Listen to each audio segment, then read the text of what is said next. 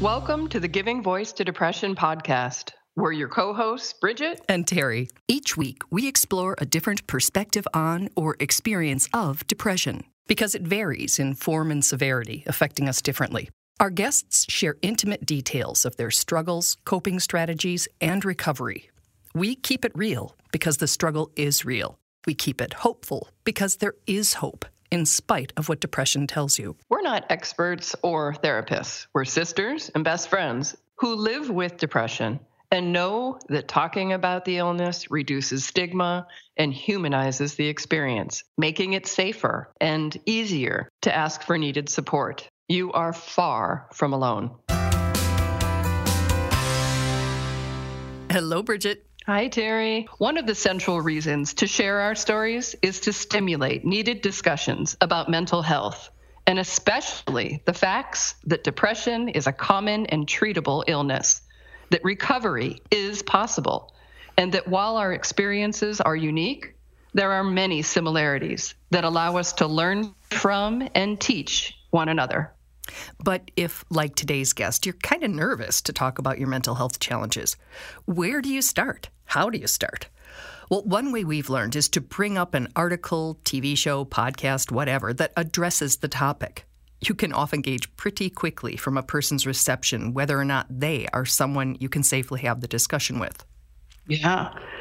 Tara, a mother of 2 teens, has always been embarrassed by her depression.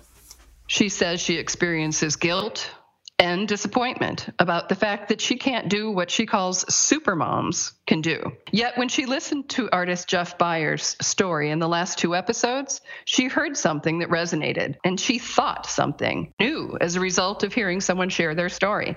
And now she's sharing hers, embodying the chain reaction that normalizing a topic allows. So here is Tara giving her voice to depression.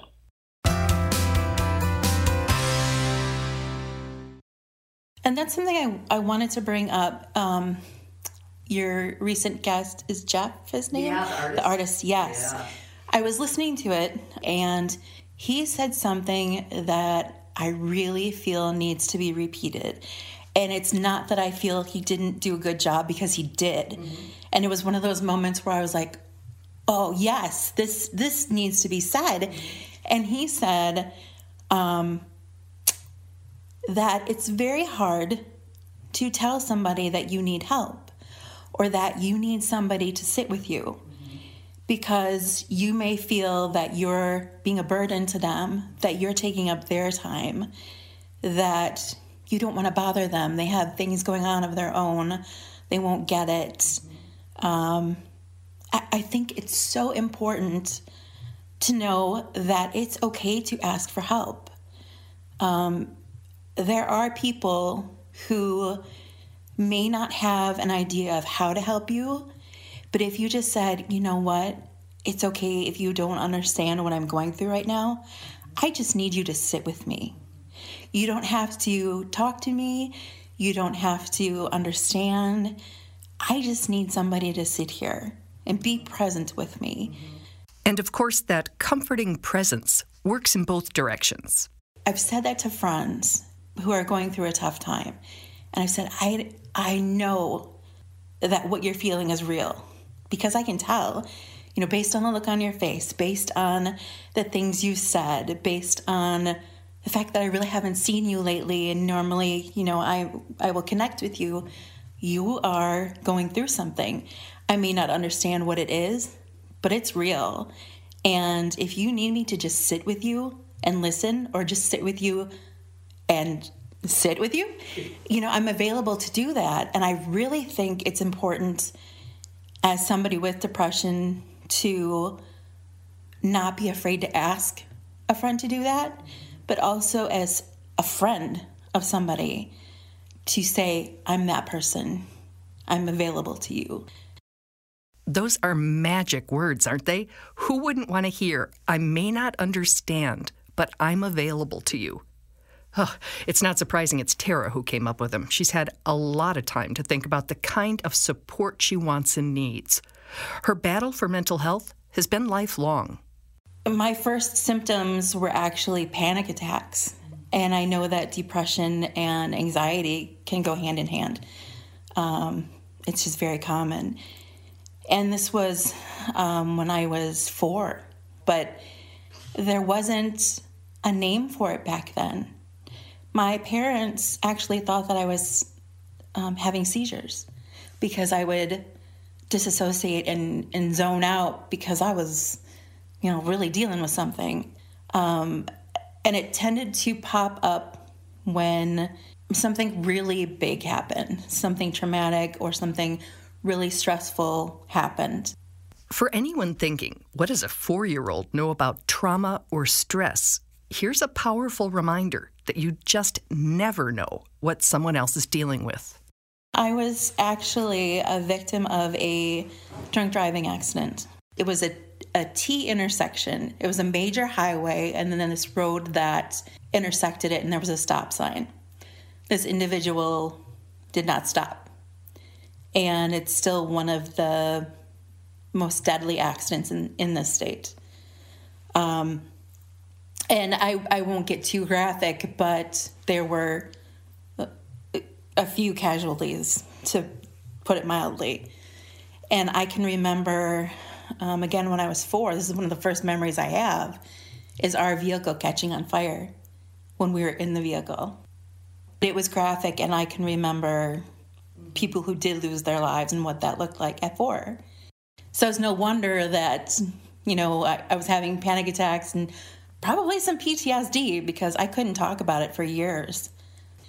It would be a full decade before Tara's anxiety and panic attacks would be named, and it wouldn't come from a doctor or therapist. There was an evening, I can remember this very vividly, that I was on the couch with my mom, and we, for some reason, were watching an infomercial. We never did that. And it was about these tapes you could buy to talk about panic attacks and how to deal with them. And they were describing the symptoms. And I said, oh my God, Mom, this is what I have. There was finally a word for it, a name for what I was dealing with. I had even gone to several doctors who had diagnosed me with sinus infections, migraines. And that's one of the things with mental health at all, is it's so difficult to diagnose and pinpoint what's going on sometimes because it's physical, it's biological, it's chemical, it's situational. Tara's relief was dramatic and instant. At 14, I literally crawled into my mom's lap and sobbed. And she got it. Relief? Yes, because, to kind of not joke, I thought I was crazy. I was a hypochondriac. But this was a real thing, and they were naming the symptoms that I had, and I said, this is what I've been trying to explain since I was 4. And instantly, I started seeing somebody to talk about it, and I was put on medication, and it made such a difference. Mm-hmm. But at that same time, I started dealing with depression because, again, they can go hand in hand. So that really kicked in when I got to college. Tara says she was unable to go to classes and was eventually asked to leave the university. That didn't help the depression either because my plans and my purpose were gone. What am I going to do now? So, So were you just in bed? Yeah, I would sleep all day. My roommate would come in and be like, again? What is with you? She couldn't study in our room because I'd be sleeping all day. It was really scary and it was humiliating because I knew that everybody in my dorm was talking about it. The girl who doesn't go to class. Now in her 40s, Tara says the past few years have been really tough too. She's lost her grandmother, mother-in-law, and mother, all of whom she was very close to. As somebody who doesn't deal with death well at all, I've had the anxiety, but the depression comes when I least expect it. Anybody who goes through loss experiences grief and things differently, but I've really been in it. I have struggled to get up in the morning. Tara says that struggle has affected every aspect of her life, from her self-worth to her family, friendships, and employment. Because of my depression and because I cannot function on a full-time, everyday basis, I can't hold down a full-time job. I've tried. And there's only so much family leave. And there's only so much leeway and absences you're allowed to take. And there's only so many days an employer can be understanding about why you're not there. And I don't fault them for that. I'm lucky that I now have a part-time job that I can do at home. And I'm allowed to have bad days. And not everybody has that, so I feel really, really fortunate. But those bad days can be really bad. And I keep questioning, why is this happening? Why does anybody have to feel this bad? You know, I'll be in the shower sobbing my eyes out on my knees, just, screaming and saying, why is this happening?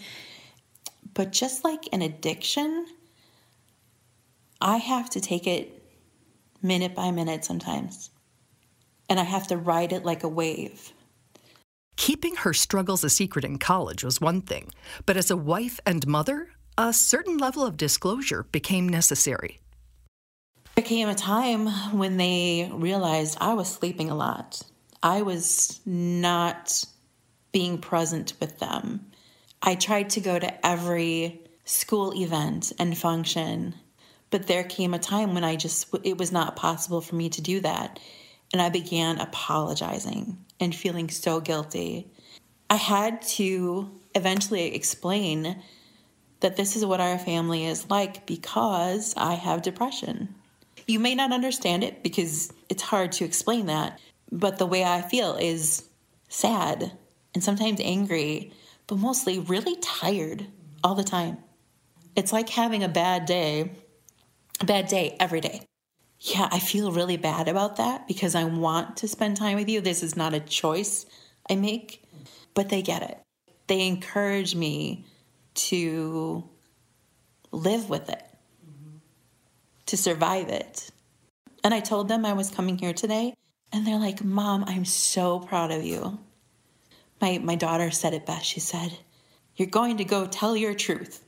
Go tell your truth, and don't feel guilty or embarrassed because you choose every day to be here. That's really hard, Mom. Tara says she's alive today because of the right combination of medication, a brilliant therapist, and a great psychiatrist, all working together to help her feel normal. Well, I've realized that my definition of normal is different from everybody else's, but I think everybody's definition of normal is different from everybody else's.